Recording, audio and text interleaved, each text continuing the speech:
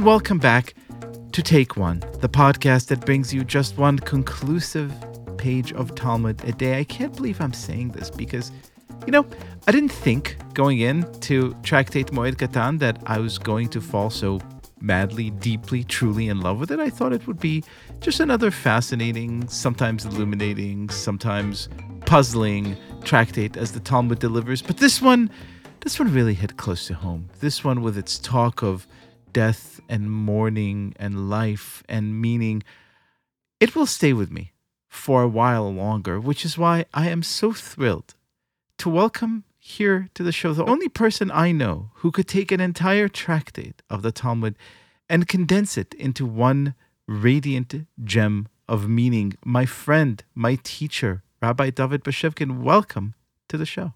Leo, what an absolute joy, and it's so bittersweet to say goodbye to Moed Katan. And what a goodbye it must be specifically to Moed Katan, which is the tractate that talks about the ultimate goodbye, which is how we mourn for the loss of our loved ones, those who we are most close to. It's a very deeply emotional tractate. I really was not anticipating, how kind of profound, not just theological, but emotional it would be.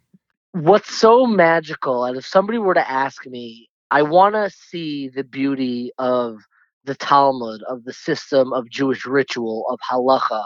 Where should I begin? It's a strange starting point, but one of the first places I would say is look at how we say goodbye. Look at how the Jewish people mourn for the loss of life, because there is something so deeply ineffable about our confrontation with death, but at the same time, we're able to give it the sanctity, the dignity, and the seriousness of that confrontation with loss that I think our tradition does so masterfully. And so there's a drama to it in how we really confront that ultimate loss. And the way this tractate is structured has a poetry of its own.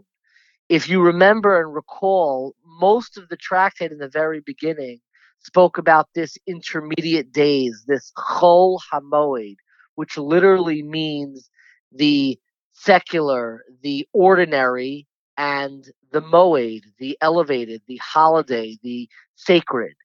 And what Chol HaMoed is this break in between the more serious days, the beginning and the ending of our Jewish holidays. And we have these intermediate days in between. And it's this jarring switch in the middle where we think about Chol HaMoed, you might think about family trips, you might think about outings to the Bronx Zoo, to Six Flags, to amusement parks, to all these fun things. And then halfway through, we start talking about death and the ultimate goodbye. And it's this very strange juxtaposition in this tractate of why these two topics are both so prominently featured.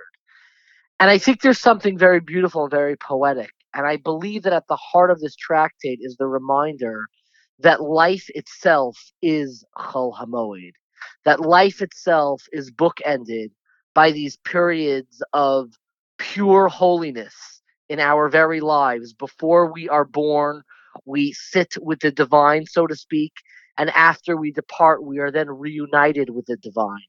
And we spend our entire lives in this liminality, in this in between state, in this Chol HaMoed that has both sacred and regular and secular components to it. And the reason why mourning is so difficult is because what our selves is really anchored in is this eternal aspect that resides in all of us, that moed that is intertwined with our chol, that holiness, that sanctity that is interspersed with the ordinariness of our lives. And when we confront death, we have this eternal scream almost looking at the abyss that we feel in our own lives that we should be immortal, we should be purely eternal, we should be purely divine. And when we confront death, we confront that chol, that secular, profane quality that exists in all of our lives, and we confront the terminability of life. And what I believe all of mourning is doing is helping us confront the Chol Hamoed of our lives. And it is giving us the ritual and the language to realize while life may be liminal, and when we look at a loved one and see them transition into the ultimate loss and the ultimate reunion with that divine, what it reminds us is that even in that in between period, when the sacred and profane of our lives are mixed together, we're always anchored in the eternal. And that's why I believe, and it's what I write about in this departing essay, so to speak, for Moed itself. That's why I believe the Kaddish is such an important part of the mourning process.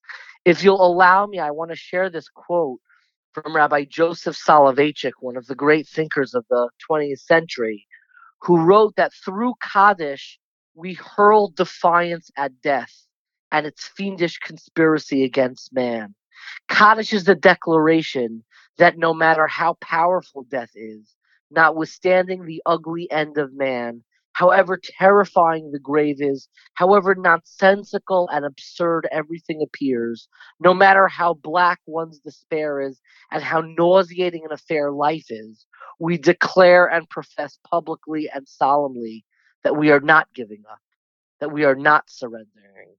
And I think that what we do in Kaddish, in this Aramaic, in this language of this world, we look at God and we look at our lives and we say, Ba'oma divrachi rusei, in the world that God created, we're not going to go gently into the darkness of silence.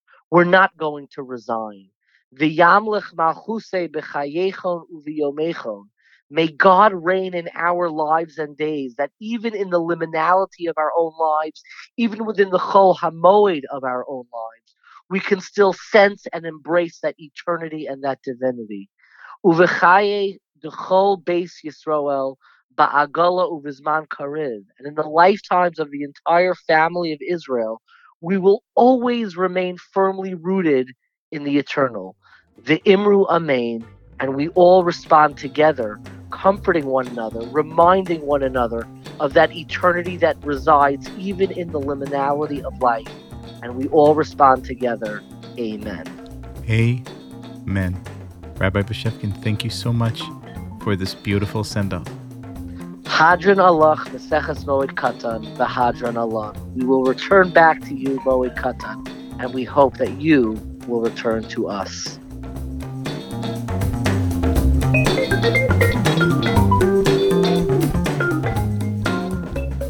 This has been Take One, a production of Tablet Studios. If you enjoy this show, and I hope you do, please go and rate and review us on iTunes or whatever platform you use to listen to podcasts.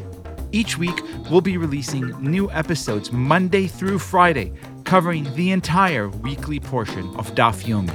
I am your host, Liel Leibowitz, and our producers are Daron Ruskay, Josh Cross, Robert Scaramuccia, Sarah Fredman-Ader, and Quinn Waller. For more information, go to tabletmag.com/takeone or email us at takeone@tabletmag.com. You could find us on Twitter @TakeOneDafYomi or join our Facebook group by searching for Take One Podcast. I hope we've made your day a little bit more Talmudic, and we'll see you again soon.